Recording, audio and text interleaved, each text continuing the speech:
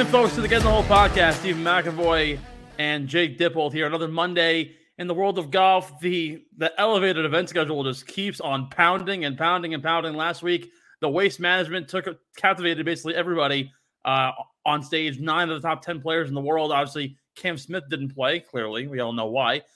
Took center stage out in Scottsdale. The Super Bowl happened. And then we basically redid the whole thing with the Hollywood, and now the Genesis Invitational was basically everything you could have wanted and more.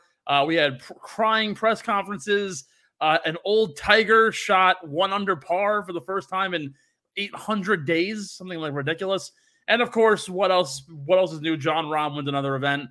I got roasted by my old host and friend of the show, Ben Pirro.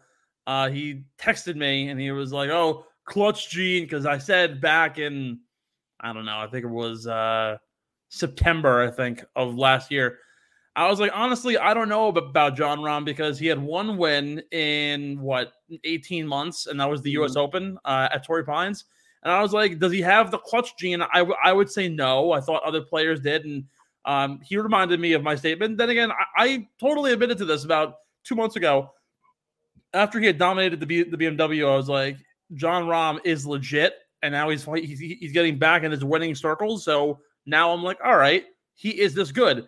Now he's won I think 5 times of his last 8 events, something ridiculous, and here we are. But an absolutely ridiculous week in the world of golf. Jake, give me your initial thoughts from this past week and anything that happened over the week that we should know about. Yeah, just Jon Rahm winning. I think it's 5 out of his last 9 starts. Nuts. Just absolutely unreal. So that means he's more than half of the times he tees the ball up on the PGA Tour, he's winning. I saw some stat or Instagram post about what his adjusted handicap would be if you played a scratch golfer. I think right now, if you take his scores and ratings and slopes of the courses he plays at, he's like a plus 14 golfer. Yeah, which means if you went up against a scratch golfer, on a normal course, he'd give you 12 strokes and he'd still dominate you. It's crazy. I'm a 13 handicap. Yeah, so am I. So right. If you and I took him on all right, here we go. We played him in individual match play, and he gave you, not match play. Or actually, no, yeah, it would be match play because it would be, we would get the number of strokes per hole anyhow. So you played him in either individual match play or in a 1-day event, and he gave you all those strokes. So 13, realistically though, because he's a plus 14 handicap, right? That would be, you would get 12 strokes on top of your already handicap. So you'd be getting 25 strokes. Yeah. Could you beat him? No. And I would want to say yes, and I want this podcast to exude confidence, but I don't even know if getting 3 a hole, 3 strokes a hole on a PGA level course, if I could do it. I mean, probably at 3 a hole. Well, all right. So what I found fascinating is, so back when Bubba Watson was still in the good graces of the PGA Tour, Golf.com did a thing. They bought Bubba to a local muni in California, I think that week for a practice round. And they were like, what could Bubba Watson shoot on your average Joe golf course? Mm-hmm. I think the yardage was 6,700 yards from the tips. Wasn't anything crazy. He shot 3 under. Really? Now, granted, that's Bubba Watson. I mean, it was more so him just missing all these birdie putts and just basically playing par golf the whole way through. A PGA course, I mean, obviously we would be absolutely crushed. I mean, I've played black multiple times, and I want to cry half the time. I hit my driver 280 yards half the time on Bethpage Black. The tee box, if you were to play even the front tees, to get to the fairway is at least 240 yards. So I would be on the fringe of the fairway to even just start the hole to begin with after my tee shot, assuming it doesn't slice 30 yards into the woods and I lose the ball. So in those situations, all right, I get it. But down by you, right? You go down and play whatever golf course in the Carolinas. Do you think you could beat him on a course that you're familiar with? Yeah, with 2 a hole at my home course, I think I can do it. And I mean, it comes down to like if you're in the rough on a normal Muni course or like even a normal country club course, anywhere that's not a PGA Tour course, you're hitting it out of some pretty bad grass. Like even the fairways, in comparison to like I played some PGA ready courses, and I actually think it's easier. The only thing that's harder is the greens because of just how like adulated they are. But hitting out of the fairway on those courses, you're hitting a clean shot like you're picking it off a mat at the driving range. So like at a normal Muni, like you're playing on bad grass, your fairway is basically the light rough on the tour. So like you're never hitting a clean shot. The biggest difference is spinning the ball enough to be able to keep it on these greens where it's basically promoting your ball to fall off. Well, that's where I think the beauty is that like you don't know any better, right? Now, granted, look, I played Bethpage Black in off-season conditions. It's the middle of October.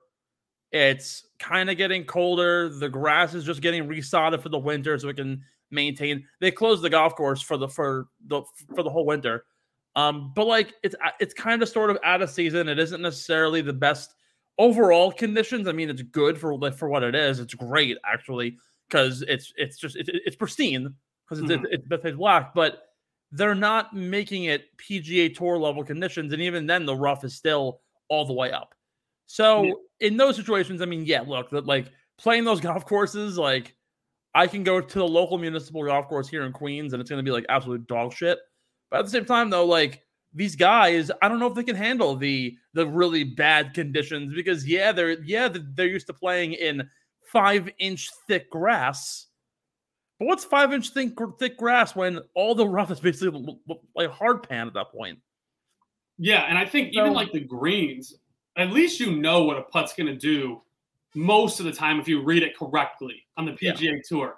But these Muni greens are so like no one fixes their ball marks. No one does anything. Like you really have no idea when you hit the ball, even if you read it correctly, if it's going to follow that line because it could hit something random. There's leaves all over the green half the time on some holes because that's where the trees just fall. You know what I'm saying? Not to mention too, and I think this is a really important aspect of it too. You're rolling pure greens on PGA Tour level courses. Mm-hmm. I went out to the Hamptons to go play with a friend of mine. Played West Hampton Golf Club. Southampton Golf Club. You would tap the ball and it would run. Yeah. I've never seen that before in my entire life. I go to a local Muni halfway through the year and it's fucking beaten up. The greens are so inconsistent that you can never get a good read. When you're on the putting green to start your practice to practice, it rolls faster than on the course. Like you're not getting any consistency. So like that in those situations, I totally get. But enough on that. That was more of our typical discourse. But Jon Rahm, despite the fact that maybe we could beat him, I honestly have no confidence that I could. Wins the Genesis, beats Max Homa, beat a loaded field, one of the heaviest fields we've had this year. Some are saying it could be an even heavier field than some of the majors we're going to see. But takes home the new #1 ranking. And of course, when you win the Genesis Invitational, man, what do you get? You get a car. Pretty damn cool. So he's driving off in a new whip, even though I'm pretty sure he probably drives a Bentley. Most of them do. Whatever he wants. If Bryson DeChambeau drives a Bentley, I'm sure he can have whatever car he fucking wants. But Jon Rahm wins the Genesis. What do we think? Do we think this is now let me phrase this question properly. We mentioned this earlier. This is like the heart of golf right now, this part of the year. Major season is a month away, 2 months and a half away, roughly. As we turn it over to March, it's now some of the hardest golf courses. We play the Waste Management, play the Genesis. We're going to go to the Honda Classic, which is traditionally one of the hardest sloped courses on the PGA Tour. Then you have Bay Hill. You have the Valero. You have the Match Play. Like, all of these events that you're going to go and play are significantly more challenging than what you played in the early on part of the year. Even like the Amex and the Sony were not at this level. Those were all country club style resort courses. This is the bare bones, difficult, really pedal to the metal kind of stuff. Can Jon Rahm keep this going, or are we going to see other competitors take fold here? Obviously, a loaded field this week. Max Homa played really well. Will Zalatoris played well. We had mentioned before the show his putter was how his putter is still terrible. But there are other guys here who can compete. We haven't seen Rory fully out and about yet. Scottie Scheffler showed out last week, won the Waste Management again. What do we expect? Yeah, I think every time Rahm tees it up, as we've seen with that stat we mentioned, he has a chance to win. Mm-hmm. I do think that I don't give enough credit to Scottie Scheffler, and he kind of threw that right in our face at the Waste Management. But, I mean, there's probably 4 or 5, I'd say 4 realistic guys that could really contend to be the number 1 world golfer at any point in this year. And I think that's different from what we've seen on the PGA Tour in recent years. There's really been one guy who's jumped to the front and dominated, like Scottie when he made that big run last year. And Rahm may do that this year. I'm not sure if that's going to be the case. We'll see if Scottie or Rory or Xander or someone kind of pushes on him. But it could be Rahm. It could be Scottie. I just don't think we give Scottie enough respect for Rahm to be just that clear-cut number 1 favorite and say that he's way better than everyone else. But, yeah, Rahm right now just looks unstoppable.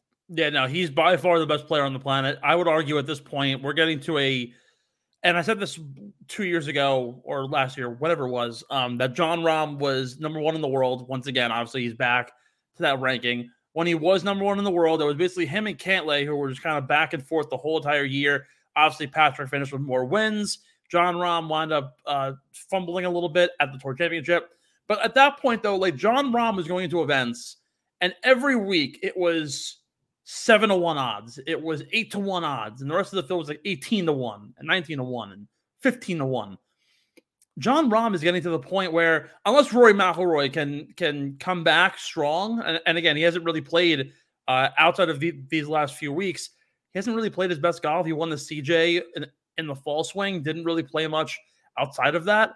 I mean, granted, look, Rory McIlroy has played very well, but he hasn't played to the caliber that you would expect from what is a world number 1. And you're right, Scottie Scheffler really doesn't get enough love for how good he actually is. It's kind of ridiculous when you think about it. The guy has had one finish outside of the top 25 in his last 20 starts.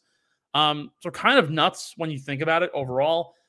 But I agree with you. I think there are fights this year. I think Max Homa has become, to go from where he was about, say, 9 months ago, even after you won the Genesis last year or 2 years ago, didn't see what Max Homa was going to do. All of a sudden, last year he had 17 top 15 finishes. He was unstoppable for the entirety of the year. He finally breaks into the top 10. I think he's going to keep on going. You've noticed that Max Homa wins events and plays well in the best fields. And if you haven't noticed, if you've been sleeping under a rock, the best fields are going to be playing from now through basically June. And then there's going to be a little lull. He'll come back for the majors. I think Max Homa really, honestly, right now, and I've even put in the futures bet, will win the U.S. Open. I was just going to say that. I was literally just going to say that. I'm all over that. If I had to tell you the guys who will realistically win a major this year, Jon Rahm should 1,000% be winning a major, and I would not be surprised in the slightest if he's the one to win at Augusta. It makes sense. Yeah, the course fits into a tee. He has that skill. Scottie Scheffler could very well win a second green jacket. I'm sure he will. You'll go somewhere like the PGA. One of those two guys will win. I think the only reason why Max Homa wins the U.S. Open is because he has the lowest career score ever at LA Country Club, and he did it when he was 20. Now he's 30, so it's a very different ball game. Who wins at the Open? I don't really know. I would love for it to be Rory because it would make sense. You go to the Open, you want to win the Open. But those are the 4 guys who I think could easily win a major because they are the 4 guys who are right now, in my opinion, the best 4 golfers in the world. Patrick Cantlay is really good, but has he been playing like the number 4 player in the world? Maybe, not really. I expect all of these guys, if you're a top 10 golfer in the world, you should be finishing routinely top 25, top 30. Yeah. It shouldn't be make the cut, shouldn't be finish T50. You're going to have your off weeks. I get it. But like Justin Thomas, right? We said it last week, and I completely fumbled my my bet last week saying he would win. But Justin Thomas loves to go on hot streaks and then go cold. Yeah. Let's just look at what he's done over the past 6 months. Finished third at the RBC Canadian Open, 37th at the US Open, missed the cut at the Scottish, didn't even crack the top 50 at the Open, finished 13th at the FedEx St. Jude, outside of the top 50 at the BMW, 4th at the Tour Championship, 40th at the CJ, discount the Hero World Challenge, 25th at the Century, 25th at the Farmers, 4th at the Phoenix Open, and 20th this week. Now he's in his hot streak. He's kind of he's gaining momentum. Yeah. At some point, though, in 3 weeks, don't be surprised when Justin Thomas goes 40th, 42nd, and then 30th. Don't be surprised, because it happens every fucking time. It's like freaking clockwork. Xander Schauffele cannot get a win on the PGA Tour. Is he really good? Yeah. Has he been getting a top 10 finish almost every single week? Absolutely. With the exception of this week where he finished 33rd, he's gone 10th, 13th, 3rd, 4th, 9th, 6th, 3rd. Like, it's ridiculous. And again, he won the Travelers and the Scottish last year back to back. But like, could he win a major right now? Not better than Rahm, Scheffler, Homa, or Rory. I don't see it. Could Patrick Cantlay do it? Maybe. But even then, like Patrick Cantlay, you even look at his recent results. Missed the cut. Oh, sorry, 3rd this past week. Missed the cut. 26th, 16th, 2nd, 16th. I don't know. Yeah, he's. I feel like the Masters is always someone sneaky. So like Cantlay would be like a random backdoor sneaky guy to win. But I'd be curious what the future is if you go Rahm to win Masters and Homa to win the US Open. Because I just feel like it just is almost like low-hanging fruit. Like that has to be a crazy high odds just to pick 2 people to win golf tournaments. But they have to be the odds-on favorite, both to win those 2 tournaments. Well, Homa isn't. I got Homa at plus 3,200. That's incredible because we saw it with Fitzpatrick when he won the U.S. Open. He won there as a junior, and it really, really showed late in that tournament when Mito absolutely just handed it over. But no, not Mito. Who did he beat? I'm thinking of the PGA Championship. Who did Fitzpatrick beat late? Will Zalatoris. Yeah. Sir, you literally watched Full Swing. You should know this stuff. I know. I don't know what I'm thinking of. I just want to talk about Mito dumping that thing away every single episode. Don't worry. And to the viewers, I promise you, we're going to talk all about Full Swing on the other side of this thing. And don't worry, there's so much time to talk about Mito's terrible shot and how his girlfriend is way out of his league, or his wife. I know. Way out of his league. We'll talk about that more later. But yeah, Homa to play the U.S. Open and win the U.S. Open, for him to have that experience is just crazy. Just to give you an idea, Max Homa is currently 21-1 to win the U.S. Open. Which again, I got him in at 32-1. He is 1, 2, 3, 4, 5, 6, 7, 8. He's the 10th guy on the odds board. He's currently tied with Matt Fitzpatrick, who would go to repeat. If you bet Rahm and Homa right now, a $10 bet would net you $1,800. Wow. I'm going to do that. I have to do that at this point. Are we going to do this? Yeah, that's going to be to get in the whole bet. Shit.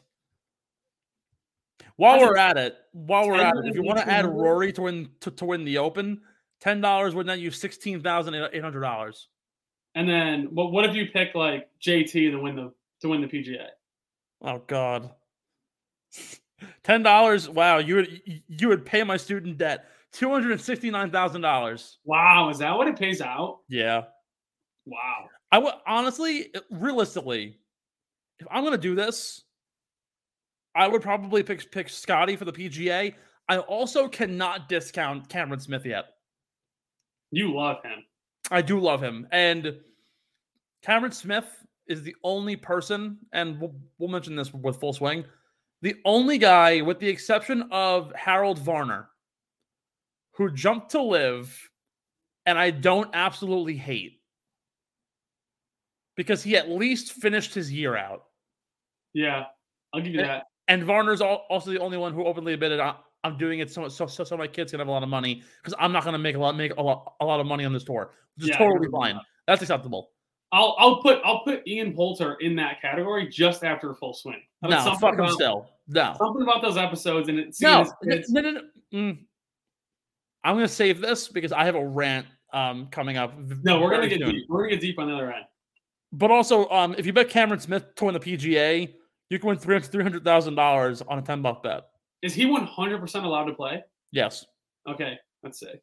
And if you bet Scheffler to win the PGA, yeah, it's $235,000. So that would be your four majors: Rahm, in order: Rahm, Scheffler, Homa, and Rory to win all four majors would net you $235,000 for a $10 bet. Speaking of Max Homa, he had a pretty emotional press conference following his T2 or a solo 2 finish to Jon Rahm. Said that he really does care about this game, and the fact that he's gone from the average Joe who would critique golf swings to one of the top 10 players in the world. It means the world to him, and that he really just showed that he cared. And I think that's really the ultimate point that I'm getting at, and the reason why it's in this rundown is that we see a lot of guys get emotional, particularly after wins. We saw Tony Finau do it at the Rocket Mortgage because obviously his son wasn't there when he was playing. We see guys like Billy Horschel back when he won his event. He got emotional because it was the first time one of his kids was able to see him win an event, hadn't won in 3 years. Just a ton of emotions go through you when you win. But when you lose, it's almost as nerve-wracking when you think about it, right? You have a lead, the 56-hole lead, which, by the way, the 54-hole lead, which, might I add, is probably what is the hardest thing in all of sports to keep. Mm-hmm. I would argue. You were a pitcher in college. You know what it's like to be a reliever and come in clutch moments. You might have not been a closer, for all I know, but you most certainly had a high leverage situation, bases loaded. You were in a jam, and you have to get out of it. There's nothing harder, in my opinion, in sports than holding the 54-hole lead in the golf tournament, because you got to sleep on it. You're going to sit around till 3 o'clock. Mm-hmm. You got to wait and just sit around and wait for everyone else to do their shit. And then you basically show up and go, shit, I'm 4 behind this guy now because he was 1 stroke behind me and he was in the group, I don't know, four behind me. Yeah. It's one of the hardest things to do, and I don't blame Max Homa one bit for getting emotional about it. He is one of the best players in the world, and I think he deserves so much credit that actually is given. Yeah, I think it's absolutely crazy that this is the Max Homa that we get to watch now. It's kind of nice. Yeah, it's like, because at one point he was comparable to like Harry Higgs and Joel Damon, and he was just like the Twitter guy, and he tweeted things and played golf, and now he every single week is competing at the highest level, and we expect him to win. And he's like one of the new faces of the PGA Tour. I just think that shows how fast you can climb in golf if you start figuring it out and getting into form and winning. Yeah, no, he really has proven himself. And like, yeah, the Joel Damons and the Harry Higgses of the world, like, still like great golfers. And again, we're going to talk all about Joel Damon on the other side here, but Max Homa has transfigured himself. Yeah, crazy. And it's almost like, yeah, he was like the homeboy rally cry kind of guy of golf for a bit. But now it's like you kind of have to take him seriously, you know? It's almost like how can you? Because he still keeps his persona, like especially now as a dad too. Yeah. Top 3 people who I can never see being a dad. One of those Harry Higgs. The other one is Max Homa. The other one's Steve Buscemi, but that's a different story. Am I wrong? But like, no, Max Homa is just like he's configured himself to become this overall just stud. And he's still roasting people. Like, he's still roasting people on Twitter, and he's winning huge golf tournaments. That's just absolutely insane. And and it's crazy too because as a guy who, what he's only about, I don't know how old is he? He's probably in his late 20s, if anything. Late 20s. He's 32. Yeah, early 30s. Like this is the highest ranking he's ever been in his entire career. He has 8 wins. He's never finished any better than 13th at a major. Like he's gone from someone who was kind of just there to what can we see every single week from this guy? And it's kind of become must watch TV, and I absolutely love it. Yeah, I'm all on the Homan train.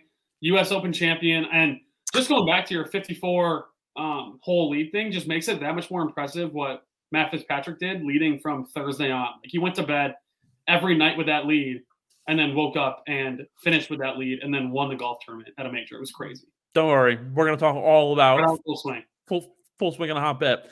2 things though that we have to get across. We talked plenty about Jon Rahm, plenty about Max Homa, but really the guy who stole the show, despite finishing 70th this week, Tiger Woods, 1 under par, 3 birdies on Thursday in that ridiculous group with Rory and JT. I could have only wished to have been there. Dan Rappaport said, quote, "It was the most memorable 5 minutes of my life," and it was on Thursday.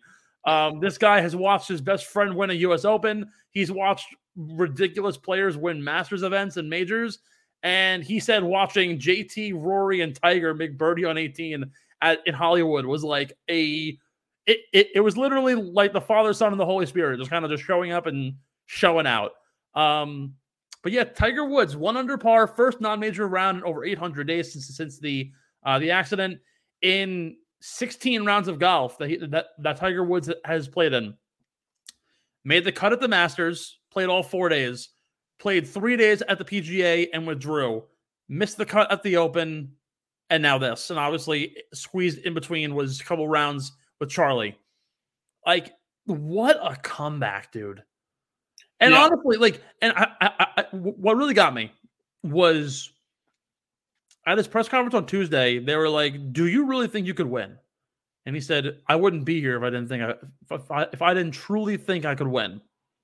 And he showed it, honestly.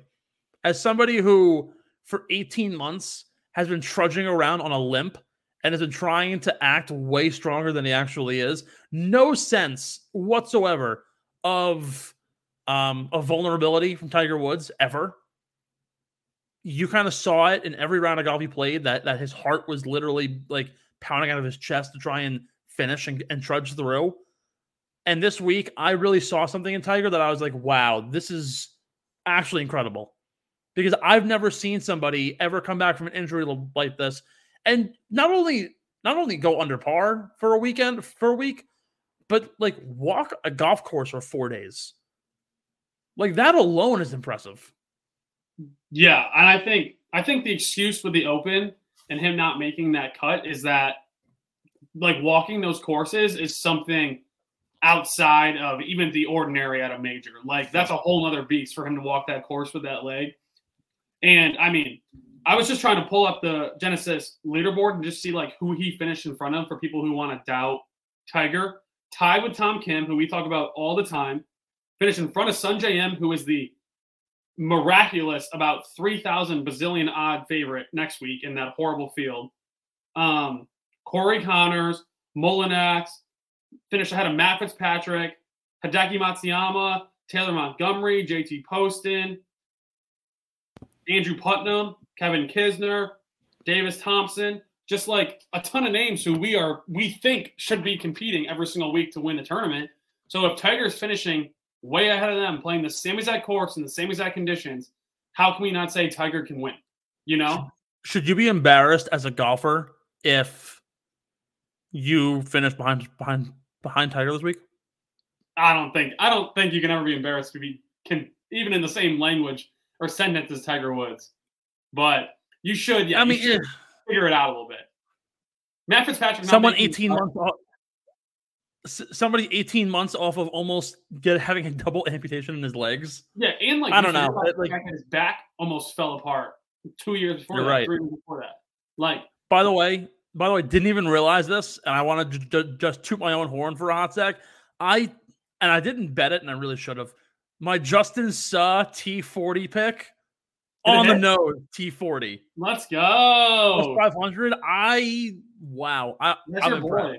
He's like the 45-year-old Chinese guy, right? He's not 40. He's like 24. I thought he's old. Maybe he's young. I don't know why I thought he was old. old. What? I'm pretty sure he literally just graduated from USC. Oh, then who is the really old Chinese guy that only plays a certain amount of events? Is that him? No. I thought we had a conversation about him. Maybe I could be way wrong.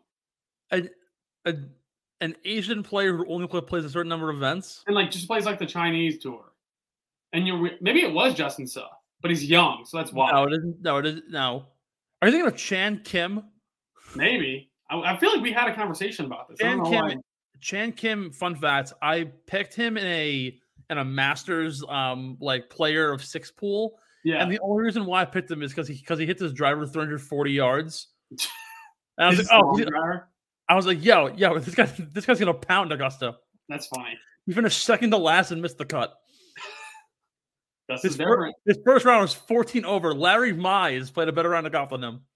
Yeah, when you're behind, you're also playing with all those like 60-year-old winners. So if you finish second to last, you're really, really struggling. Right? Like Sandy Lyle was playing better rounds. Yeah. Sandy Lyle was probably on his deathbed. Knock on wood. That's a horrible comment. Yeah, knock on wood. So something that came to my mind this past week that I realized going into what we're going to see next week, like you said, and you made probably the funniest comment of the show, Sungjae Im is, let me get the odds correctly, is 9-1 to win the Honda Classic this week. Following him, well, please tell me if you know these names. Shane Lowry, all right, you should know.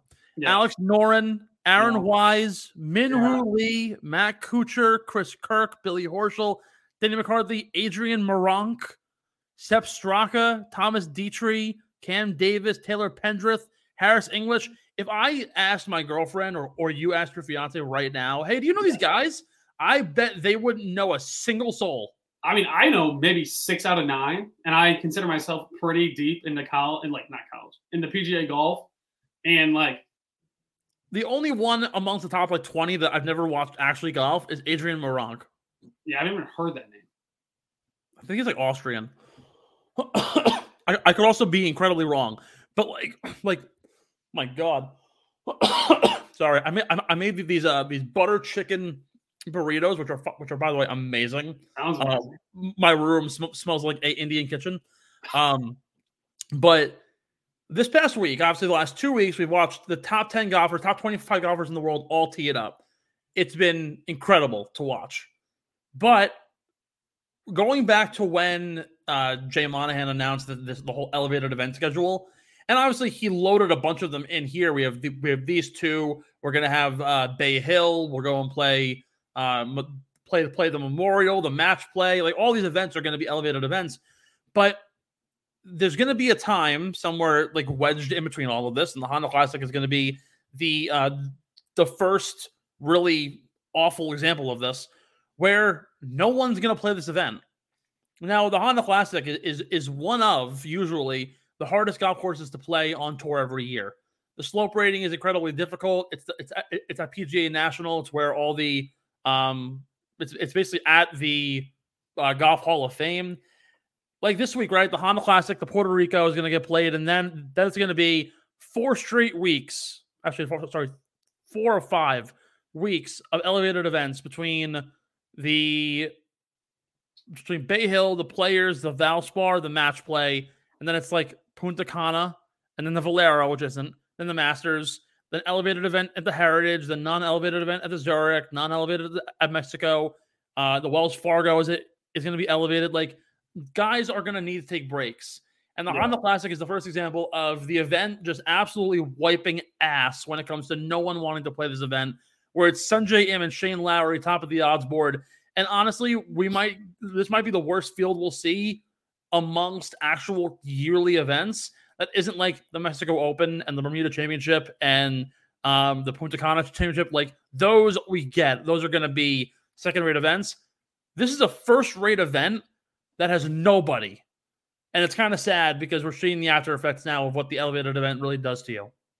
Yeah, I mean, I love seeing guys play at the Honda Classic just because of how hard it is. But if I'm one of the dudes, I'm not going there just to get absolutely pounded by a golf course and lose all my confidence going into arguably one of the more important weeks on the tour. You know what I'm saying? Yeah. So, like, I mean, I'll play devil's advocate for a second with the elevated events and why they're good. Like, they're great for a guy like Nick Taylor, who finished second at the Waste Management and brought home $2.7 million, which was actually less than which was more money than his 2 combined wins added together previously on the tour. So, like, for him to have that opportunity, for him to jump from high hundreds in the world rankings to now being, I think he's like 73rd in the golf rankings. It's just like, it's really beneficial for those guys, but it just kills the vibe of anything that's on the elevated event or a major. Yeah, no, look, I totally agree with you. And I think we said this a couple weeks ago, where the rumors that they might turn these events into closed events for only like the top 75 players in the world, kind of like what you saw with the WGCs back in the day.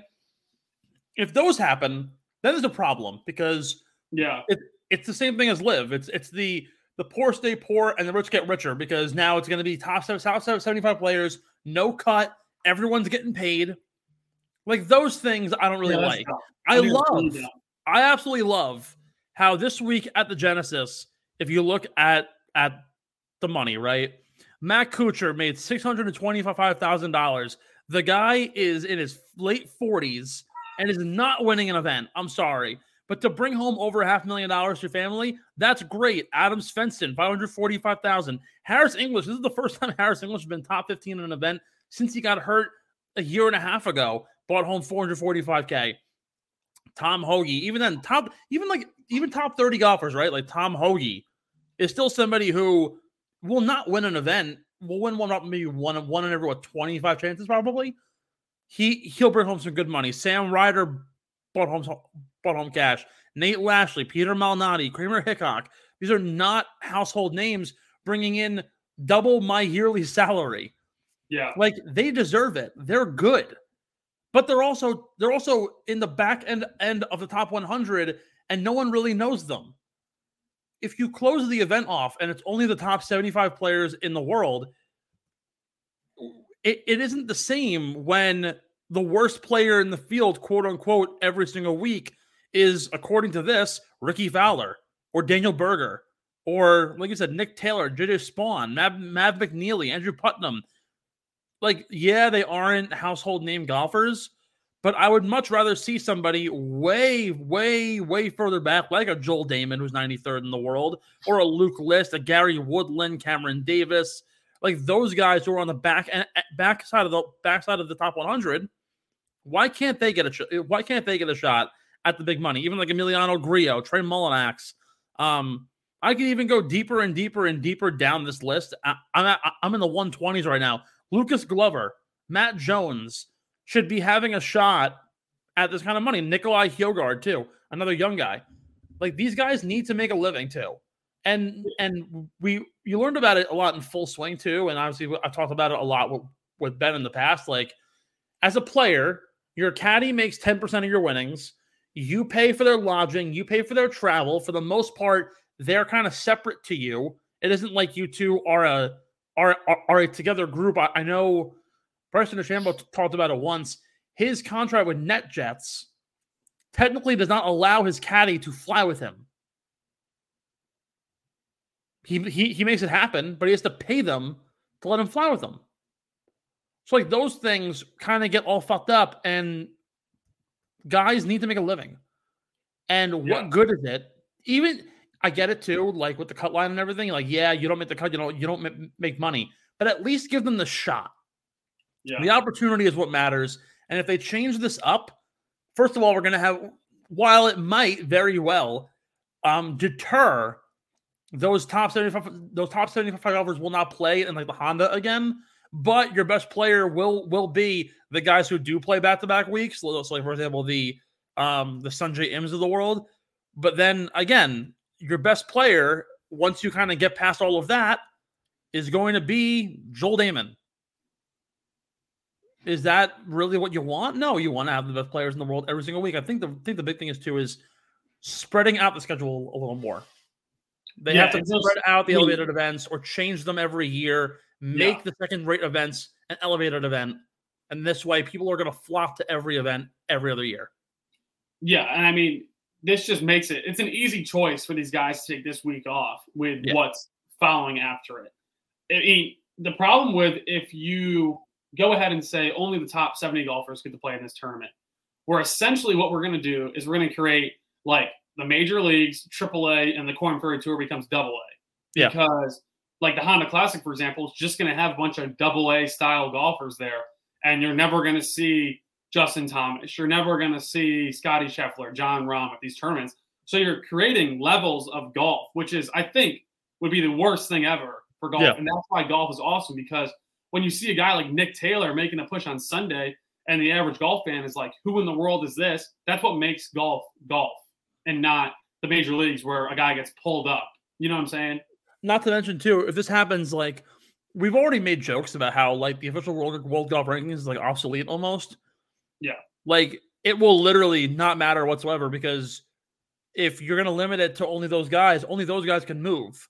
Where Nick Taylor finished second at the Waste Management, and he jumps. Let me just double check this so I can be totally sure. Nick Taylor went from, let's see.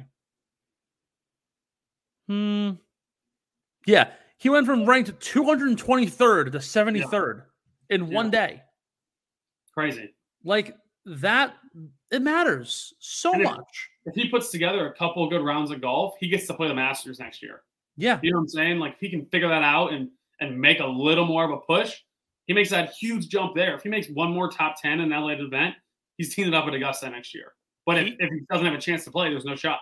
Yeah. Like he could technically still make the US Open. Yeah, exactly. But all he needs is a shot.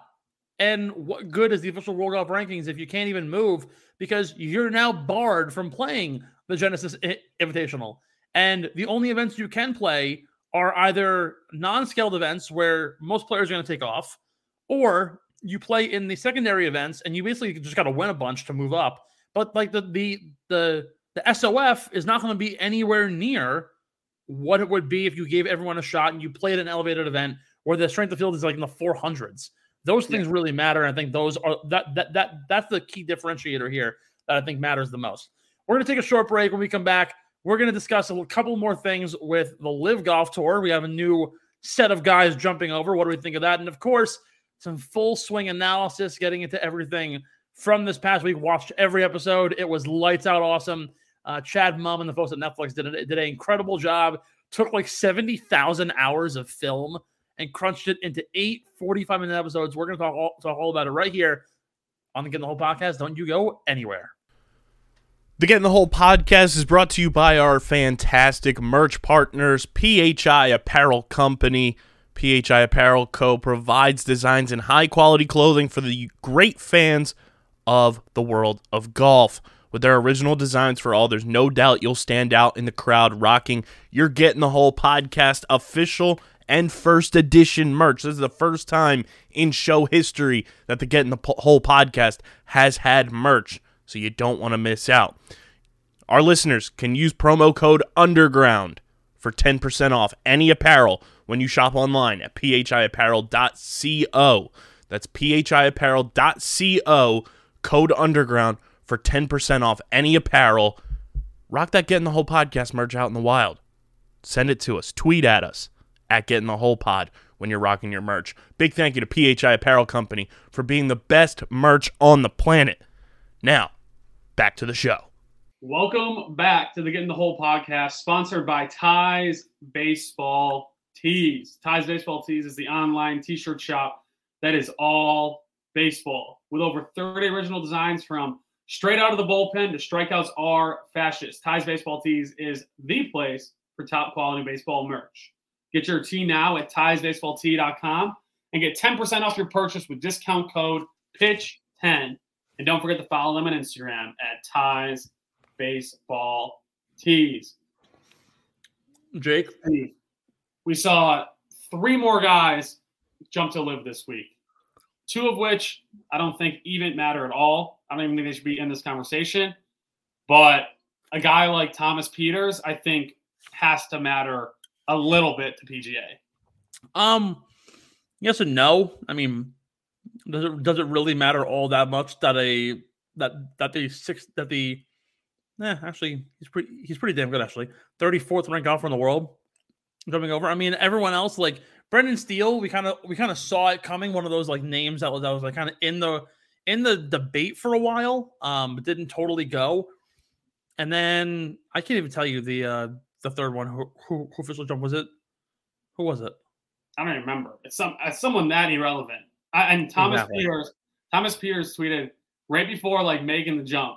Sad to miss my favorite tournament of the year because Well is number 34 in the world. I just couldn't get into the Genesis Invitational. So like I think we knew that he was just making the move and he wanted to take one more jab at the tour. But I mean, like there's what the Invitational does and how they examine people they let in is done by a very strict and very like regimented set of restrictions to get in. And I'm sure Thomas Pieters hasn't been the number 34 golfer in the world when those like set of players was set. You know what I'm saying? Like I think he's made push recently to get higher up in the rankings, and for him to make that tweet, he's just trying to spark drama with Liv.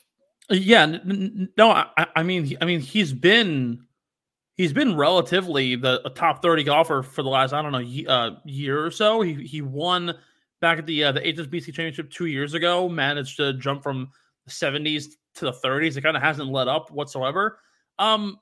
Is it a huge loss? I wouldn't really say so because when you look at the events that he does play, he's really a European Tour player more than anything else. Yeah, he doesn't play a lot of American events. If you look at what he's played, we can even go back as far as we're gonna go way back to last season. He played in the Genesis. He played at Bay Hill, played the Players, the Match Play, the Masters. That's 5 events. The PGA Championship, so 6. The US Open, 7. The Open, technically 8. And then outside of that, that was it. Over the last year and a half, has only played two co-sanctioned American events, 4 of which are co-sanctioned by the European Tour, the PGA Tour, the Asian Tour, and everything else. So really only been 4 American events that he's played.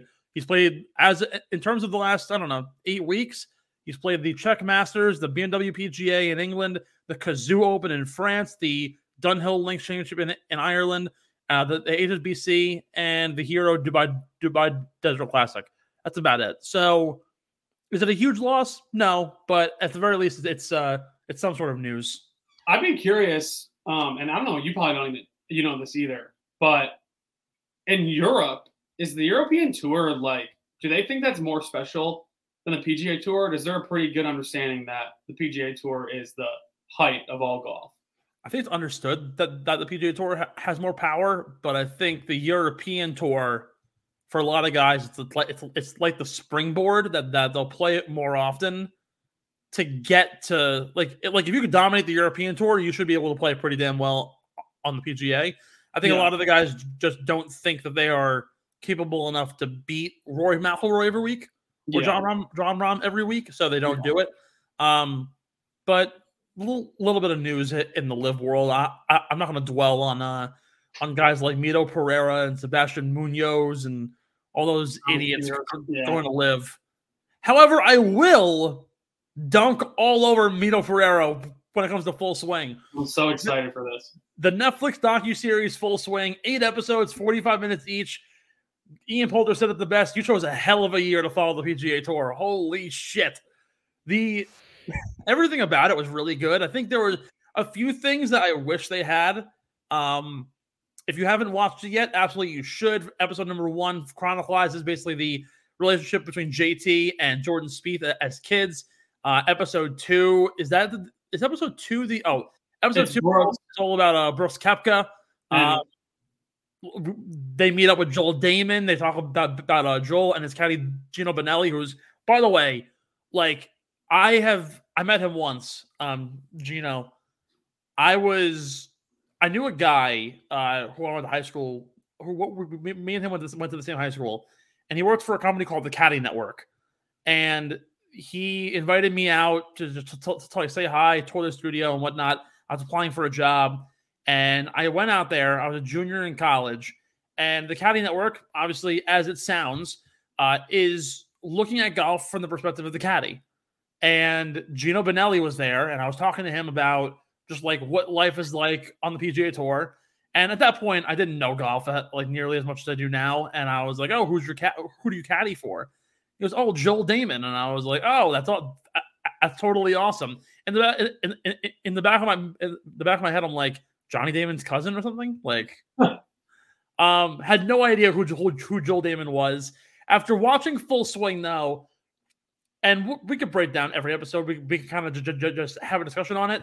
I've learned 3 things. I learned that 1, Brooks Koepka's an asshole. Yeah. So is Dustin Johnson, but like I kind of always knew that. Joel Damon needs a hug, and like badly. Yeah. And of every single person on the PGA Tour that I feel the most for, it's probably Matt Fitzpatrick. Sorry. Your take, your thoughts. What did you think of Full Swing? Yeah, I mean, it was absolutely incredible. I think we should go through each episode and just give some thoughts, starting from episode 1 and working through.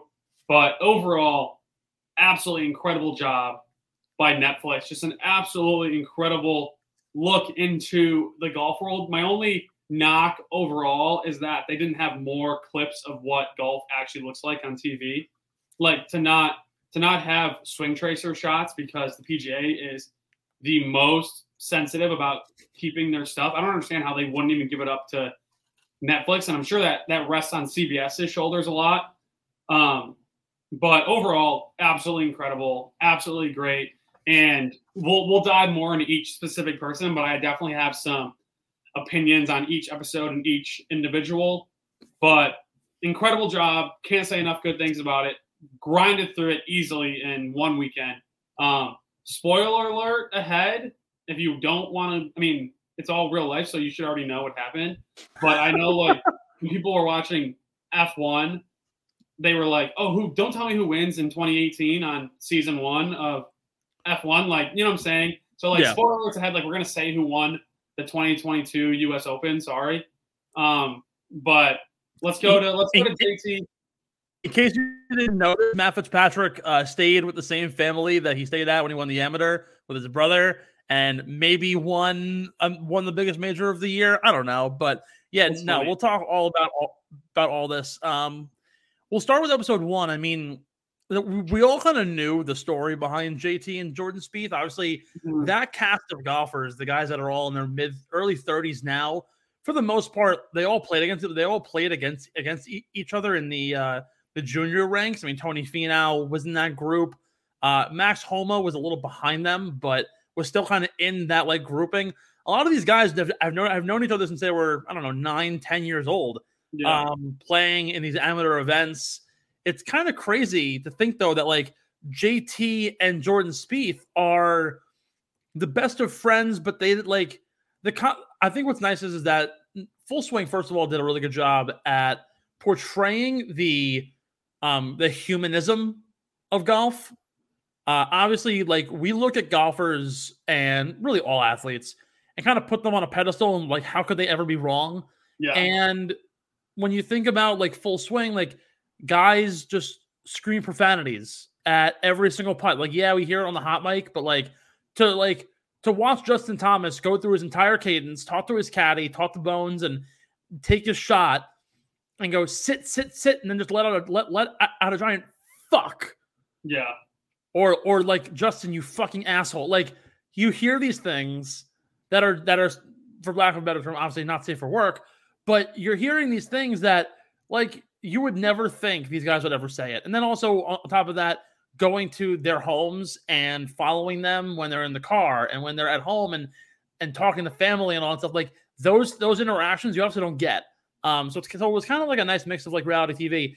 But JT and Jordan Spieth, best of friends, competitive edges to them.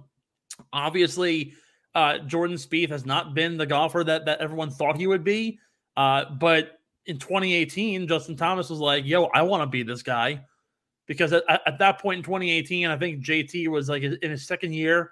Jordan Spieth was winning every event. He had won 3 majors, almost did the Grand Slam in a year. I just think like that side of things was pretty cool. I had nothing really more to add about episode 1 though. Yeah, for me, episode 1 was great. Justin Thomas not knowing how to use a credit card machine was something that kind of shocked me a little bit. Not sure if he like goes into stores for himself often, but I thought Justin Thomas, and the only thing I didn't like about the show the whole entire time was the forced like acting interaction when Spieth called JT and was like, "Oh, Jordan's calling me. Oh, I wonder yeah. what this is about." And he goes, "Hey man, what should my best man speech be about?" "Oh, I don't know, man." Like I just like we could have probably done without that, but really cool to see Justin Thomas down the stretch and coming back at the PGA Championship and like watching the little monitor, and they didn't have a monitor out there for him. So the guy had his phone. He was like, "Oh my gosh, Mito just put the ball in the water. Mito just chipped it across the green. Like he's not even in the playoff. You're playing with just Will. It's just you and Will." And I just thought that was really cool to see that behind the scenes. Yeah, and the other thing I want to talk about, and we could probably talk about it more with Fitzpatrick, but Netflix like definitely dubbed in some extra stuff. Like there's no way when Matt Fitzpatrick is walking up to the tee, are they saying, "You suck, Matt. This is for the United States"? Like there's no way that happened at the golf course. I don't know. Part of me could see it. When I went to the Northern Trust a couple of years ago, like that was like peak Bryson versus Brooks drama. Yeah, because that was just before the playoffs. Well, that was the beginning of the playoffs and everything, and I didn't expect some people to be as harsh as they were. And like it isn't even like the people who work there are like, "Hey, shut up!" Like they can't say anything about it. So like some of those things, I would not be surprised in the slightest if it was actually said. People are just ruthless. I've been to UFC fights where and now granted, look, different beast, UFC, but saw a fight once and it was a Russian versus a Chinese guy, and the crowd the whole time was yelling USA, USA. Like, bro, come on. That's funny. Break. Yeah, other than that, we can dive right into Brooks and Scotty. Brooks, for me, just absolutely abolished right now mental state for believing he can compete on the PGA Tour, which is obvious why he went to LIV, because he truly, like, he was at dinner saying, "Scotty shot a 63, like, I just can't do that. I'm just not going to be able to do that." And, I mean, I kind of feel bad for the guy a little bit, I guess. I don't really. But Scotty, just absolutely amazing. Has always been my favorite golfer since he kind of came onto the scene. But just to, like, see him and his wife and how grounded and, like, laid back they are. And I think how, like, out of the spotlight he is in terms of, like, yelling and whatever is why he doesn't get much love for how good he is. Like, Rahm is this fiery guy. Like, you're always going to talk about him. But Scheffler just goes out there every single week, does his thing, goes home with his wife and his dog, and just does that. And he's the guy playing golf. It's just such an opposite you see with Brooks, and Brooks' wife not wearing clothes for the whole entire episode. And then we see Scheffler and his wife. We see Scheffler and his wife just being the exact opposite of Brooks and his wife. So, I mean, some people will lean into one more than the other, but I just thought it was really cool to see those differences and just a difference in confidence and just the absolute opposite ends of the spectrum when it comes to confidence on a golf course. Brooks Koepka was exactly what I thought he would be. Yeah. And I think it's funny because you're right. Like, Scotty Scheffler does not give off this, like, I am the top dog kind of vibe. No.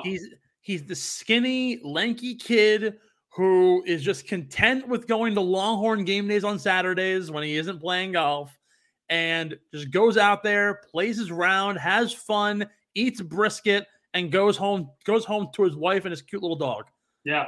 Brooks Koepka, elaborate house, smoking hot girlfriend, fiance, wife, whatever she is. Like, everything seems great. the muscles and the bad boy vibe and the attitude and the douchiness he has, and then you peel back the onion and you get a depressed, dejected, and fragile human being who goes, I cannot compete with these guys week in, week out. I was like, oh my God. I was like, this is the Brooks Koepka that I've been looking for years. Yeah. The guy who in 2018 said, I will step on your throat to win an event, could not do it. And I think what's interesting too is that, and this goes throughout the episodes with Ian Poulter and Brooks and DJ, that the reason why Brooks Koepka left, and we all kind of knew it to a degree. He only played well in majors, and even then, over the last 4 years, had not played well in majors. Ever since he won the PGA and the US Open back-to-back years, it kind of was like, all right, what's next? Because he didn't do it. He never did it at Augusta, and he never did it at the Open. So, like, what could you expect now? When he said, finally, like, and I quote, I'll be honest with you, I can't compete with these guys week in and week out. It totally makes sense to me. Brooks Koepka left because he simply could not take the competition and the level that everyone else was at. And same thing with Ian Poulter. Ian Poulter said it too. And he was like, look, I have 5 kids. I also didn't even realize his son is a freshman in college at Florida, playing on the golf team. Yeah, kind of a stud, I heard. So, like, what? And kind of a stud. I heard he's kind of good. Apparently he is. So, like, Ian Poulter, right? Father of 5, has 2 kids in college, wants to focus on his family, is 46 years old. He is on the back end of his career. He's not going to win events anytime soon. And if he does, it'll be at like the Mexico Open or the Roast Beef Invitational. Like, will not be winning like big time events anymore. Same thing goes for guys like Graham McDowell and Sergio Garcia, who obviously we didn't see on the show. But Ian Poulter was like, look, I have other things to worry about now in my life, and I don't want to think about every single week having to travel. He wants to stay at home. He wants to play his 14 event schedule that's spread out over 3 weeks at a time, and just enjoy his time with his family. And I think finally, like, we got the answers from all the guys who went to live that we kind of wanted to get. Dustin Johnson said, look, I've already left a legacy on my career that I didn't think there was any more to add. Are you totally wrong? Yeah, you are wrong because you only won 2 majors. But like Dustin Johnson, I don't think he has to prove to anybody that he's good. We all know he's good. Yeah. He's going to go out and he's going to play every major now because they're going to allow him to play. If he goes out and plays majors and he's allowed to play them, he has a chance to win every single time. Yeah. So like, he already had the legacy of the Ryder Cup. He already had the President's Cup legacy. He's already had 25 wins on tour, which is already top 10 all time. Like, he's already got the accolades there. If you could win majors a part of LIV, why not go? I just hate how none of these guys didn't say it in the first place. And it's the same reason, going back to what I said earlier, why I love Cameron Smith and why I love Harold Varner. Harold Varner said when he jumped in his statement was, I want my grandkids and my grandkids to be financially stable for the rest of their lives. Yeah.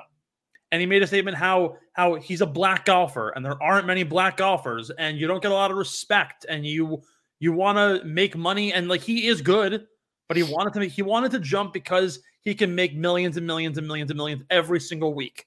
Yeah. Same like Cameron Smith played the year out, went to LIV, did not have any qualms. Fine, you did your time. All these other guys didn't say anything. And no. It always rubbed me the wrong way, but now watching Full Swing, it really kind of got me the closure, I guess you could say, which is kind of lame of me to say that because I was like, why should I be seeking closure for this? But like, finally, they like the true colors came out. I think Brooks Koepka was like apex predator turned like little clownfish. Yeah, and it was kind of hilarious, but also completely warranted. Yeah, it's honestly sad to see what Brooks went from to what he is now. Like, he's just this guy moping around with white hair. And he's never going to get that edge back on LIV. Like, no one cares if you win at LIV. So like, he's just going to make a ton of money. and like have to figure it out with something else. And then Poulter, we kind of disagreed a little bit on Poulter on the front end. Like I kind of see where he's coming from, but I get what you're saying as well. Also, Ian Poulter kind of just showed, and like I always knew it, but how much money these guys actually have. Like to see what Ian Poulter was doing, like just shows like the inordinate amount of money these guys already have. And who was on Poulter's episode with him? Episode 3. I honestly can't even tell you. I don't even really remember. Who's episode 4? Episode 4 was Joel Damon. Oh, we can talk about that one. Let's jump right into Joel. Yeah, no, like just like real fast though, like Ian Poulter. I mean, like he's earned $25 million in his career. Like, all right, that's totally great. Like, good for you. Like, you've already done your thing. Actually, episode 3 is only Ian Poulter, I think. Oh, they gave him the solo episode for Poult Daddy. Well, I mean, let's be honest. They weren't going to give it to the that asshole Sergio Garcia, so no, that most certainly was not going to happen. But no, yeah, no, Joel Damon, dude, unreal, absolutely an incredible human being, a guy that I will cheer for until the day I die. And just to see Joel go out there and compete, and why he doesn't, and I knew there was something with his family and why he wears the cancer hat, but I didn't realize it was his mom. And that was definitely something that, like, I didn't think I'd get like emotional. I didn't think I'd get emotional watching this show, and it definitely happened. You know? Yeah, no, like I learned a lot about Joel Damon. For a long time, I always looked at Joel Damon and I was like, oh, he's the goofy guy who took his shirt off with Harry Higgs. Yeah. He was in the trio of comedians that was the two of them and Max Homa. Again, I had known who Gino Bonelli was, a really good caddy, a really good guy, someone from Idaho who, well, both grew up in Washington, but lives in Idaho and just kind of did his thing, has his family. We kind of got to look into the life of a caddy. Yeah. But even like with Joel Damon, mom had cancer. She had pancreatic cancer and died. He had testicular cancer and managed to beat it. Didn't know that either. That's crazy. Yeah, like the story's fascinating, and honestly, like we talk about the mental health of golf, right? And back when I had Ben come on a few times, and we'll have him on again eventually to talk about it, but he always talked about how he had a mental coach who he'd always talk to. And I actually interviewed Ben for something back when I was in college, and we talked about how he almost actually stopped playing golf because he had incredible anxiety and he was very nervous, and it almost kind of drove him to death. Just was in a terrible place in his life because he was consumed by golf. And the same thing goes to Brooks Koepka, right? Like Brooks Koepka is so consumed by golf. He even said, like, I could be out with my wife and I'm just thinking about my golf swing. That's one thing. But like Joel Damon's a whole other issue where the guy is a really good golfer and is a top tier 100 player in the world, but has zero confidence. Yeah. Like it like that stuff goes to show you, like, you need to have like this arrogance and the swagger about you. And it's like, it's why guys like Dustin Johnson and Tiger Woods and Brooks Koepka for a while were so good. And Joel Damon just doesn't have it. And I think it was cool knowing that obviously when he played the US Open and played really well, that he earned respect from a lot of guys. Because at the end of the day, like they're just trying to make a paycheck, man. They're just trying to live life. And for someone with a story like Joel Damon, he needs a hug. And like, I want to give him the biggest bear hug of all time. I got honestly a little emotional. Because like, yeah, that's just like that episode intertwined the love for people and your team, your caddy, your mother, your family, and all of that. And the mental health aspect of golf. And I think that was honestly the best episode of the show. Yeah, I completely agree. episode 4. No, episode 5 was that. That was Matt Fitzpatrick. Oh, that was Matt Fitzpatrick, and then Morikawa. Yeah, I want to talk a little about this now. Matt Fitzpatrick, for his entire career, was always like the guy. He was so good in England. He's the first Brit in like 180 years to win the U.S. Amateur. Did it at the Country Club. He isn't the biggest guy, and I always say this.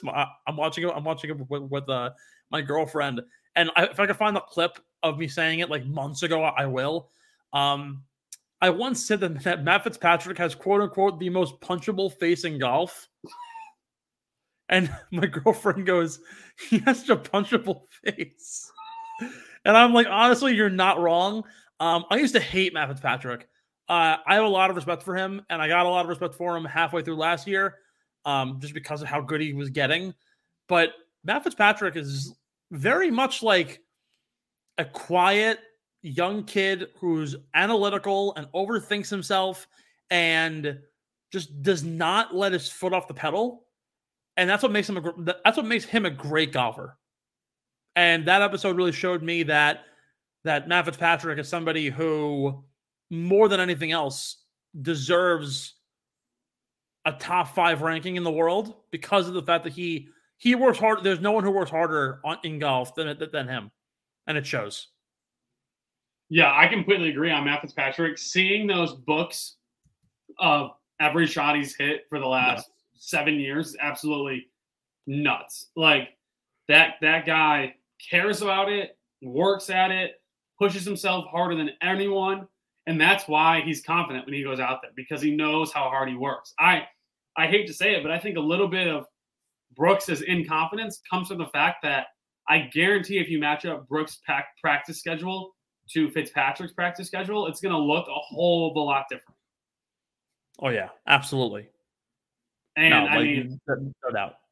Yeah, for that guy to go out and what he does, and for him not to have any wins, for him to get his first win on the PGA Tour would be the U.S. Open is just absolutely incredible. And then going back to Netflix again, another thing, there's no way Matt Fitzpatrick is listening to the coverage of the tournament on the way to the course. Like, yeah, now are people going to think that's real? Because that's not even close. That was dubbed. Absolutely dubbed. Like, it's like, Matt Fitzpatrick, I just don't see it. I don't see him win the tournament. We think he's leaving that on the way to the tournament. Like, that's just not the thing. And then episode 5, Morikawa. For Morikawa, I thought it was like a pretty fast episode. Like, nothing really jumped out to me other than the fact that he has like the cutest dog ever. And he just lives in LA. Like, nothing's even hitting me in the head of like stuff that stuck out to me from Morikawa's episode. Well, there's a lot to delve into, and I actually want to introduce somebody who has plenty of experience in the world of episodes and TV. Let's bring on Kyle Bennett joining the show, jumping on in. What up, boys? You actually came you came at the perfect time because we're talking Full Swing, and I don't know if you've seen it yet. Haven't seen anything yet. All right. Just like be prepared for, first of all, just like really great content, and also one episode that you're probably going to cry. Nice. But from somebody who kind of getting away from the episode, we'll recap and talking about the show. I want to get your take as to what you think people should expect from a golf docuseries, considering like, I don't know, like most people like don't really watch golf, and like as somebody who doesn't traditionally watch week in and week out, what would you expect from a show like this? And obviously we'll probably have you on next week to give your take, being that you'll watch it this week probably. Hopefully, like what would you expect? Well, being that it's from the same producers and the same people who did Drive to Survive, which sparked like the F1 really good phenomenon in the US specifically, I think it's only going to add fuel to the fire that already exists from coming out of the pandemic and golf being the first sport back. And you had, the fun little, match type things that people were tuning into because it was live sports. Now I think that you're going to get a behind the scenes look at everything that goes on with the PGA Tour, kind of see what I think the traditional golf fan, the casual golf fan, and just like the person who's just tuning in on a Sunday want is the personality. And I think we're starting to get that a lot more. And I think Jake can agree with this too, from just being on like the TikTok side of things. Like, you want personality from any type of athlete. And I think that's what this next generation that you and I, Steve, have talked about, like the people in our age demo are now starting to like tune into golf more frequently. And that's kind of what we crave, is like the personality. And it's different from a traditional Big Four sport, or Big Five if you want to include like soccer, MLS, depending on where you live. But with golf, you're picking a player or players to like follow along with. It's not, this home base team type sport, or, somebody's not based in a city and you can get behind, the city type of thing. It's an individual that you're rooting for. And I think the more personality and the more like substance you get from somebody, the more inclined and the easier it is for a casual fan to root for that person. And I think what you said speaks volumes and kind of explains exactly what Jake and I are talking about.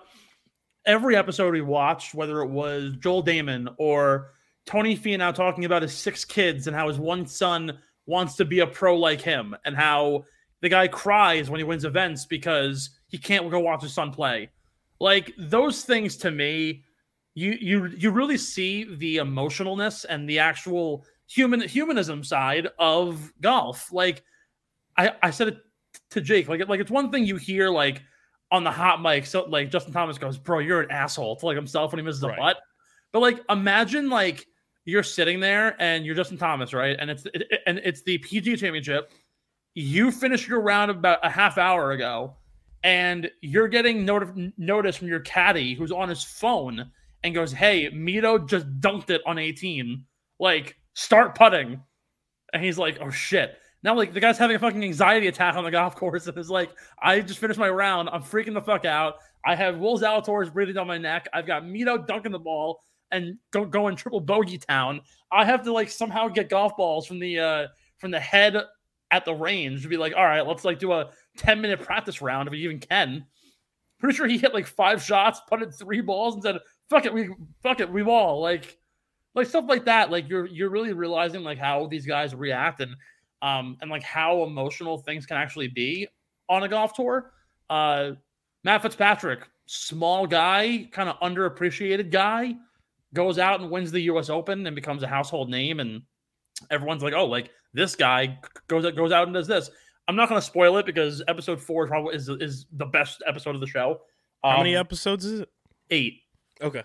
Honestly, like, I watched it in 2 days. Like, you can knock it out in literally 2 days if you try. It's musical week, so it'll be a little tough. Our show opens on Wednesday, so we'll see. What's the show? We're going under the sea, baby. It's a Little Mermaid. I really hope the live action version is taking inspiration from you guys. I hope so. I hope the live action's good. But yeah, I'm excited for Full Swing. Like, just from the pop culture standpoint too, of like stuff that all 3 of us have talked about, just, off pod and on pod, like just the explosion that golf had in 2020, and then kind of getting this behind the scenes look and more into the personalities of the golfers and everything in like a center stage type of situation where like it's almost, unfiltered content for the most part. It's great. I think it's going to create more like, not clicks, but more like connection to golfers and people, like having like, how there's like Red Sox Nation, there's Phillies Nation, like in baseball and like all the major 4 sports. Like, there's going to be like those stan type of like Twitter accounts and shit for golfers, I think, more often after this. Yeah. Go ahead. I think the biggest thing we're going to see is like more of an average, mediocre golf fan. And that really doesn't exist right now in today's world. Like, there's so many, like, I don't even want to use the word fake, but like fair weather Yankees fans. There's so many fair weather Phillies fans. Like, it happens to where you can like someone a little bit and say, oh, I'm a Yankees fan, but you're not going to say, oh, I'm a Joel Damon fan. Oh, I'm a Scotty Scheffler fan, and not really know a lot about him. But I think this show will kind of bring in, like, even people who don't care about golf at all, but when you watch certain episodes and you create these emotional connections to these golfers, like even my fiance, if she watches an episode and sees a guy and she's like, oh, that's really sweet, that's nice, she's going to cheer for that guy now, at least a little bit. And for me, my favorite episode, so look out for it, is when Sahith Theegala's dad is just like cheering for him down the stretch. And this guy, and like he just moved out of his parents' house a year ago. And his dad's like, oh, come on, buddy. You got it. Go get it. Drop that putt in. And he's like playing for $3 million at the Waste Management. And his dad's cheering like he's playing at a high school golf tournament. It's just really cool to see like that family aspect. I also love how Sahith Theegala had no idea how to do laundry. Yeah, that was funny. I think it's funny because I'm 25 and I've been living alone. Well, technically with my girlfriend, but I'm basically like my own child here. I've been living with her for now 7 months, and I know laundry, and I don't make nearly as much money as Sahith Theegala. And the fact that he is making millions and has no idea how to do laundry is kind of funny. So makes me feel better about myself. Yeah, right. I think also what's cool is that like you learn a lot about the guys who like their inner circle. The final episode, episode 7, they dive into Mito Pereira and again Sahith Theegala, but focusing in on Mito, right? Obviously, at that point, wasn't a part of Live, but would have dinner every week with Joaquin Niemann, who he grew up with, and Mito took time off from golf, and Joaquin Niemann became the pro. Mito Pereira turned pro at 27. At that point, it was kind of like, oh, like what was always Joaquin Niemann looking up to Mito Pereira kind of flipped on its head.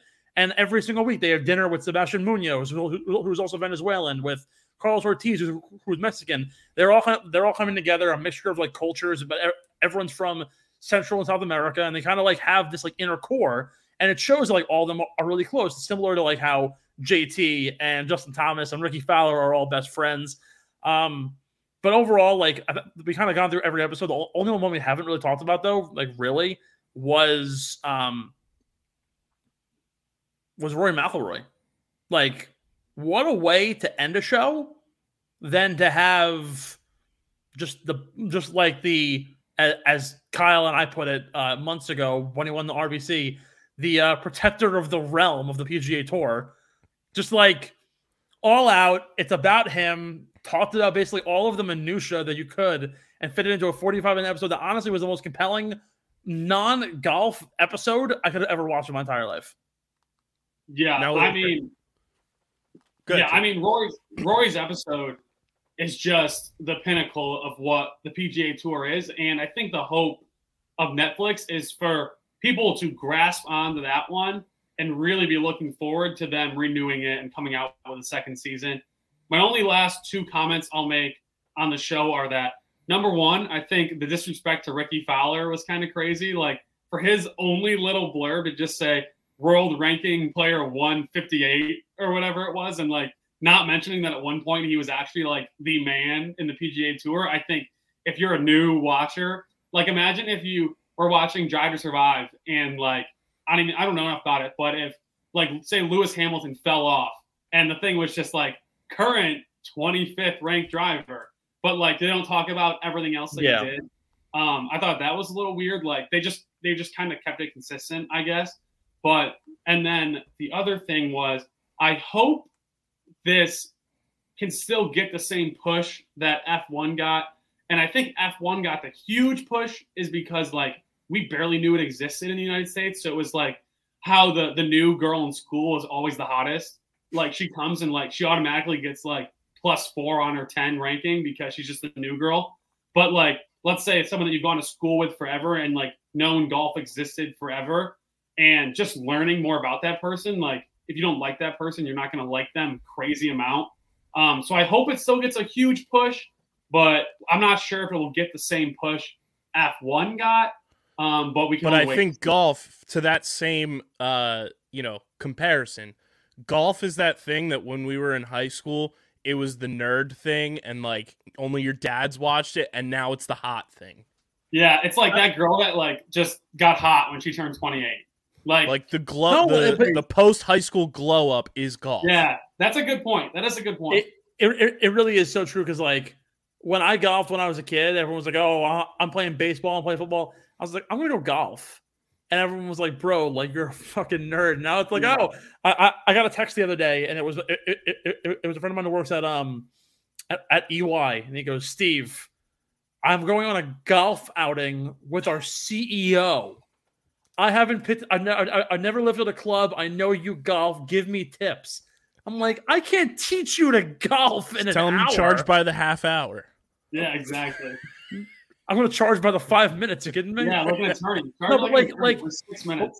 But you're right. It's literally the ugly girl that you were best friends with. You went away for college. You come home and she's automatically hot, and it's amazing. And I think, I think golf will get that jump, and I think it'll get a spark because of the fact that like people don't even know the top golfers in the world. Like, yeah, you've heard of Rory McIlroy and you know who Tiger Woods is, but to actually get down to it and like learn about the inside, like these guys, and again, like we had said, you learn about Scotty Scheffler and you're like, oh, like he's the third best golfer in the world. He goes, he plays tournaments, he eats brisket in his off days, and he just hangs out with his girlfriend and just eats ice cream. Yeah. And it's like Brooks Koepka, who lives in this elaborate house and everything seems great, and deep down he's just fucking depressed. Yeah. Like, those things make golf amazing. Like, and KB said it, like, yeah, you can follow a team, but if you can follow a player and appreciate somebody for who they are, I think it makes it way more compelling. That's just me. Yeah, and seeing this blow up would only be good, not only for me, like personally on TikTok and our podcast, but like anyone in the golf media realm, because everything just kind of drives up together. Like I posted a dumb TikTok the other day about like day one of watching. That was great. And like I got it wrong on purpose. I said watching day 3, and then I said watching Ian Poulter. And I'm not an idiot. I knew Ian Poulter's episode was the 3rd episode, but I got it wrong because I wanted people to comment about how I got it wrong, and it happened. Like people were like, "Oh, you're so dumb. You don't even know what day it happened." And so like people are watching it. You know, at least that's awesome. So, like, to see that trigger is really cool. Yeah, and I think overall, too, like, the idea that, like, golf can be something bigger, I think it's most certainly possible. I mean, is it as boring as can possibly be to watch? It's like watching paint dry? Yeah. But, like, when you go to events, it's way more fun. Like, you go – and also, people don't even realize it's, like, you can get tickets right now to, like, the Players for, like, $70. And you're there for 10 hours. Yeah. Like you go forever and you get pissed drunk off Michelob Ultras and you just go and have a good time. Like people are going to keep on doing this and they're going to keep on enjoying it. And I think overall, this is just going to simply broaden the scope of golf even further. And like people are going to want to play it more. I was sitting there watching it. And by the 4th episode, I had my putting mat out and I'm putting while I'm watching it. I was like, I have the golf bug so bad, but it's like 12:30 at night and the ranges are closed. I was like, what do I do? Oh, it was so bad. But yeah, no, like people are gonna want to follow this stuff, and if there is a second season of this, I would love to see Jon Rahm be included. I would love Tiger Woods to be included in it. I would love to see Patrick Cantlay. I think you can get a lot of personality from Patrick Cantlay, despite his awful outfit ideas and his bank company on the front. And you're telling me that if more seasons of this don't continue, we're not going to get PGA Live drama? Oh my God. In front of our faces? Like that's what I think this is honestly like building towards for Netflix to like capitalize on, is to get that firsthand look at the true like inner workings of how the guys who stayed on the PGA Tour truly feel about these live guys. Not to mention also, and vice versa. Not to mention also, they captured 70,000 hours of film. They gave you 45-minute episodes, 8 of them. I can only imagine the documentary that these people can put out, basically just analyzing the PGA versus live situation And I'm pretty confident that at some point Netflix will release something where it'll look like the headline will be PGA versus Live, and it will be its own standalone 2-hour film because you have so much content that you can dig into. And between Rory and like Tiger, we didn't even hear from Tiger. Like you can hear from so many guys and get such a look. I think You're that would telling be me they weren't incredible. filming when Tiger was getting off that plane for that players only meeting? No, they were filming that. They had the filming. They probably had people in the room filming it. Yeah. They had like the final episode. Not to spoil it for you, but like literally had following the players meeting at the BMW, just for like 10 minutes, an interview with Rory McIlroy where it was just literally the Q&A from that. And like you hear Rory go in depth about this, like you don't even hear the stuff outside of like what Dylan Dithier is tweeting out on Tuesday or Dan Rappaport. Also, by the way, if season 2 comes out, I'm looking forward to my spot on the show. I want to be able to talk shit. Like Dan and Dylan are great, but like give me some love here. I think Underground could do a great job at chatting up this stuff. Also, Amanda Ballione has had way too much FaceTime. I'm sorry. Way too much. Way too much. That's just me. All right. Hey, I mean, we have multiple shows that deal with Netflix properties now, so exactly. Like whenever the PLL Netflix show comes out, I would love to see you get a spot on that one. Well, I mean, we had the PLL documentary, which was absolutely fucking incredible. So we had that. We have Full Swing.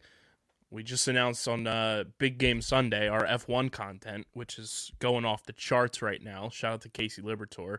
Go follow underground _ F1 on the tweet machine. Podcast coming soon.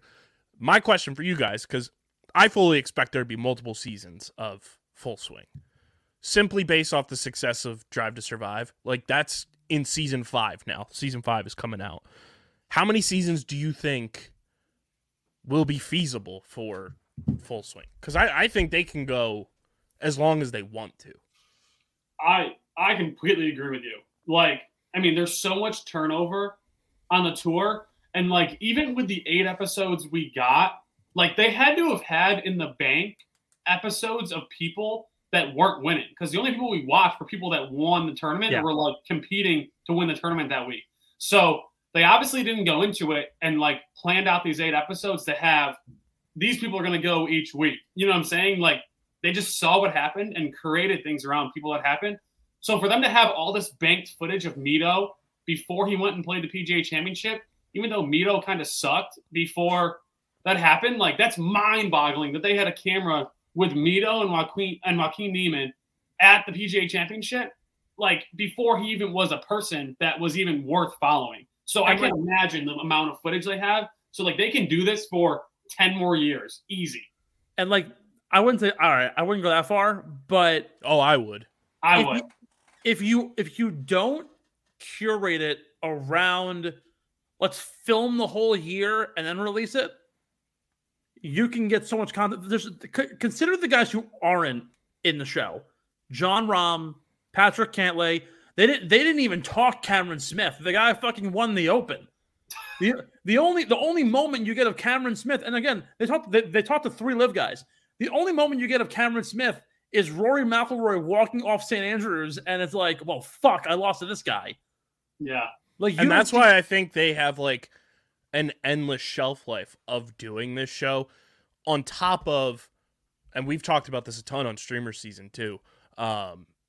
This is the type of shit Netflix needs as content. Like, the pandemic really, as a whole, fucked Netflix with their original content, and that's why it's been this long process and bounce back. And, like, I genuinely think, like, the whole, like, Netflix password sharing thing is just a product to get people to talk about Netflix more than anything, because then they pulled in old Elon Musk and said, oh, it was a mistake that it was included in our bylines and everything for our product. Netflix needs this original content like the Drive to Survives, like Full Swing in the documentary space to go along with the big budget productions like the Stranger Things, the Bridgertons and stuff like that. Because I'm sure you guys both agree, nobody fucking cares about these, like, C-level movies that Netflix is putting out. Like, it's great. It's like putting on It's like putting on FX on a Sunday afternoon just on Netflix. Like that's what it is. Yeah. And you want to see like this original content from Netflix, and I think they're on that upswing again with bringing that type of stuff. And Netflix wants to get more in the sports space as well. Yeah. So them pairing up with these like niche type of sports like golf, like F1, and the possibilities for Netflix to grab some of these niche sports is endless. Like they've been in talks to be like the official like broadcast partner for like Major League Surfing. So I mean, if Netflix can pull all of these like niche sports, it's only going to help their numbers and get their subscribers back to where they want them to be. Yeah. And sorry, what? I mean, I'd be curious as to like what's the next step for Netflix? Is it to expand on golf, or like you said, like is it to go get a guy like Koa Rothman in Major League Surfing or in like an off-wave surfing and dive into that niche? Because there's a huge niche like that on YouTube. I think they got to find, like, Netflix's big move is like, what's the big YouTube niches right now? And like, what kind of guys have these big followings? And we really dive in and put big budgets into it instead of these super low budget YouTube things. And then the other thing with expansion of seasons is like, if this goes well, they're going to get permission from guys. Like, I know Rom denied being in it this year because he was scared they're going to like make him look bad and like this angry guy that he doesn't want to look like. But I thought they did a great job of not painting anyone in a negative light the whole entire time. Like Brooks did it to himself on his own. But like, other than that, no one was painted anywhere near negative. Like everyone was giving the best chance to look positive. And I think that's going to only help them get like sign-offs for more guys to have feature episodes. Yeah. And again, going back to the point here, like, guys who weren't even in this show, John Rahm, Cantlay, Cameron Smith, Xander Schauffele, you could literally, like, Will Zalatoris, you could have literally found a character arc already in this, lost the PGA, his putter sucks, and then finally wins an event at the FedEx St. Jude during the playoffs. Like, that right there is probably an episode. They also missed the mark on Max Homa. You can easily cover Max Homa in any regard. Victor Hovland, Sam Burns, Tom Kim is the prime example of season 2, episode 1 of Full Swing. He is the face. It's him. It's Cameron Young. It's Sunjay M. Like, these are guys who are ready to go. And honestly, like, not for nothing too, there's always going to be a new guy. 2 years ago, when I was in grad school, the talk of the town was Colin Morikawa winning 2 majors in his first 6 tries. Now it's like, all right, Colin's here, but Tom Kim's the new guy in town, and Cameron Young's the new guy here, and Sanath Tagala is here. Like, there's always going to be a plethora of talent coming through the door, so you're always going to find new guys to talk about. There's always going to be a fun storyline. Think about it. Season 6, Ben Pirro. Yeah, like, if Full Swing happened 3 years ago, right? The Phil Mickelson story arc of winning the PGA would have been prime. You're telling me that no other 40-something-year-old is going to win a major? Yeah. Anything can happen. Literally, in 3 months, right? You go to the PGA Championship, right? Or in 2 months. You go to the PGA. If Matt Kuchar wins the PGA, you now have an episode. Make it happen. Do it. I think you could get so much content out of this, especially like you're saying, Kyle, like, so long as there's live controversy, you have content. You have content. So just go after it. This is the challenge to the Full Swing production team, director, everybody. Come on to Get in the Hole podcast. Yeah. Big time on that. Come on to Get in the Hole podcast. I'd be curious to what their drop dead date was for footage. Like, I think I would almost guarantee their drop dead date was before Tom Kim, like, everyone even knew his name. You know what I'm saying? So that even shows, like, I bet you there's no way Netflix is dumb enough to not still continue to record after their drop dead date and like start creating footage for season 2, even if they don't renew. Like they definitely extended, like they're definitely filming stuff right now, even if they're not talking about it. 100%. Boys, have a good wrap up. I got to go record Streamer season, oddly. Appreciate you being here. You go have fun. Enjoy yourself. So we've been at this for a hot sec. I think we should just kind of jump right into this and call it a day. It's time for beer money. I'm not even going to bother talking about what's happening at the Honda this week because the fields are just so ass. And to be honest with you, I don't even have bets yet. So we're just going to kind of wing this and see where we go. But it's time for Beer Money, brought to you by our friends over at Kenwood Beer, Philadelphia's #1 light lager. Go to kenwoodbeer.com. Use the Kenny tracker to find out where you can get your hands on some ice cold Kenny's today. Well, actually tomorrow because it's already at night and the package are probably closed. Top 20 pick at the Honda Classic. I'm not even going to give you like a ton of rundown on these picks. I just did a little bit of research and like. So did I. So whoever, but my top 20 is Webb Simpson plus 300. My top 20 is going to be Matt Kuchar. That's all.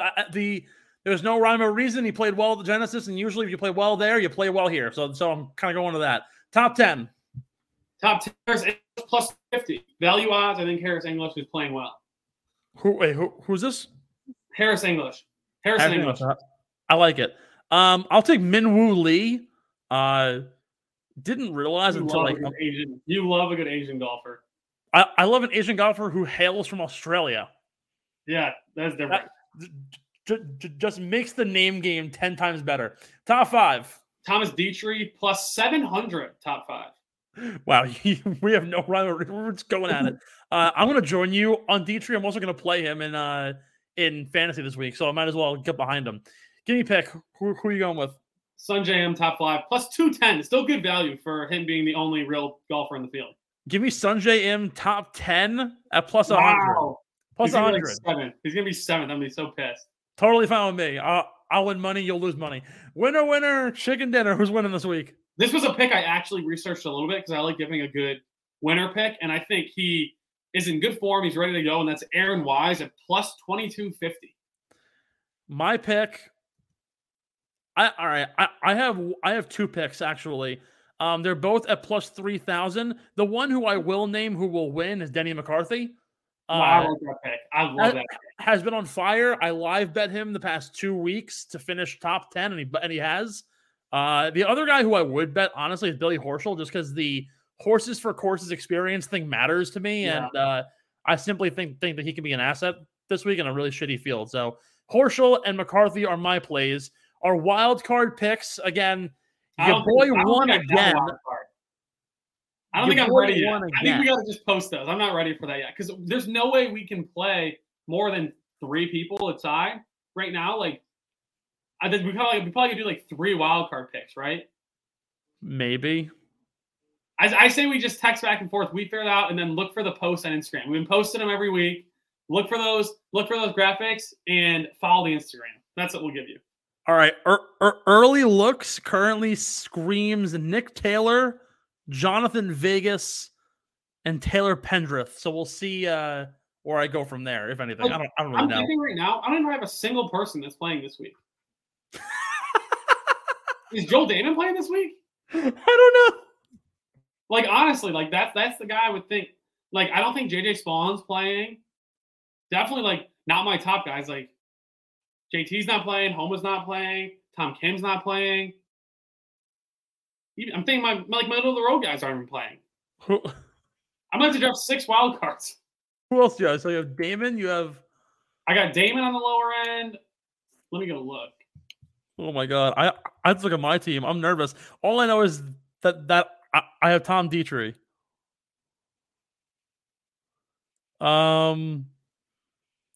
Kisner. You don't have Kiz. I don't think he's playing. All right. Well, you have Andrew Novak. I don't think he's playing either. Oh, he is.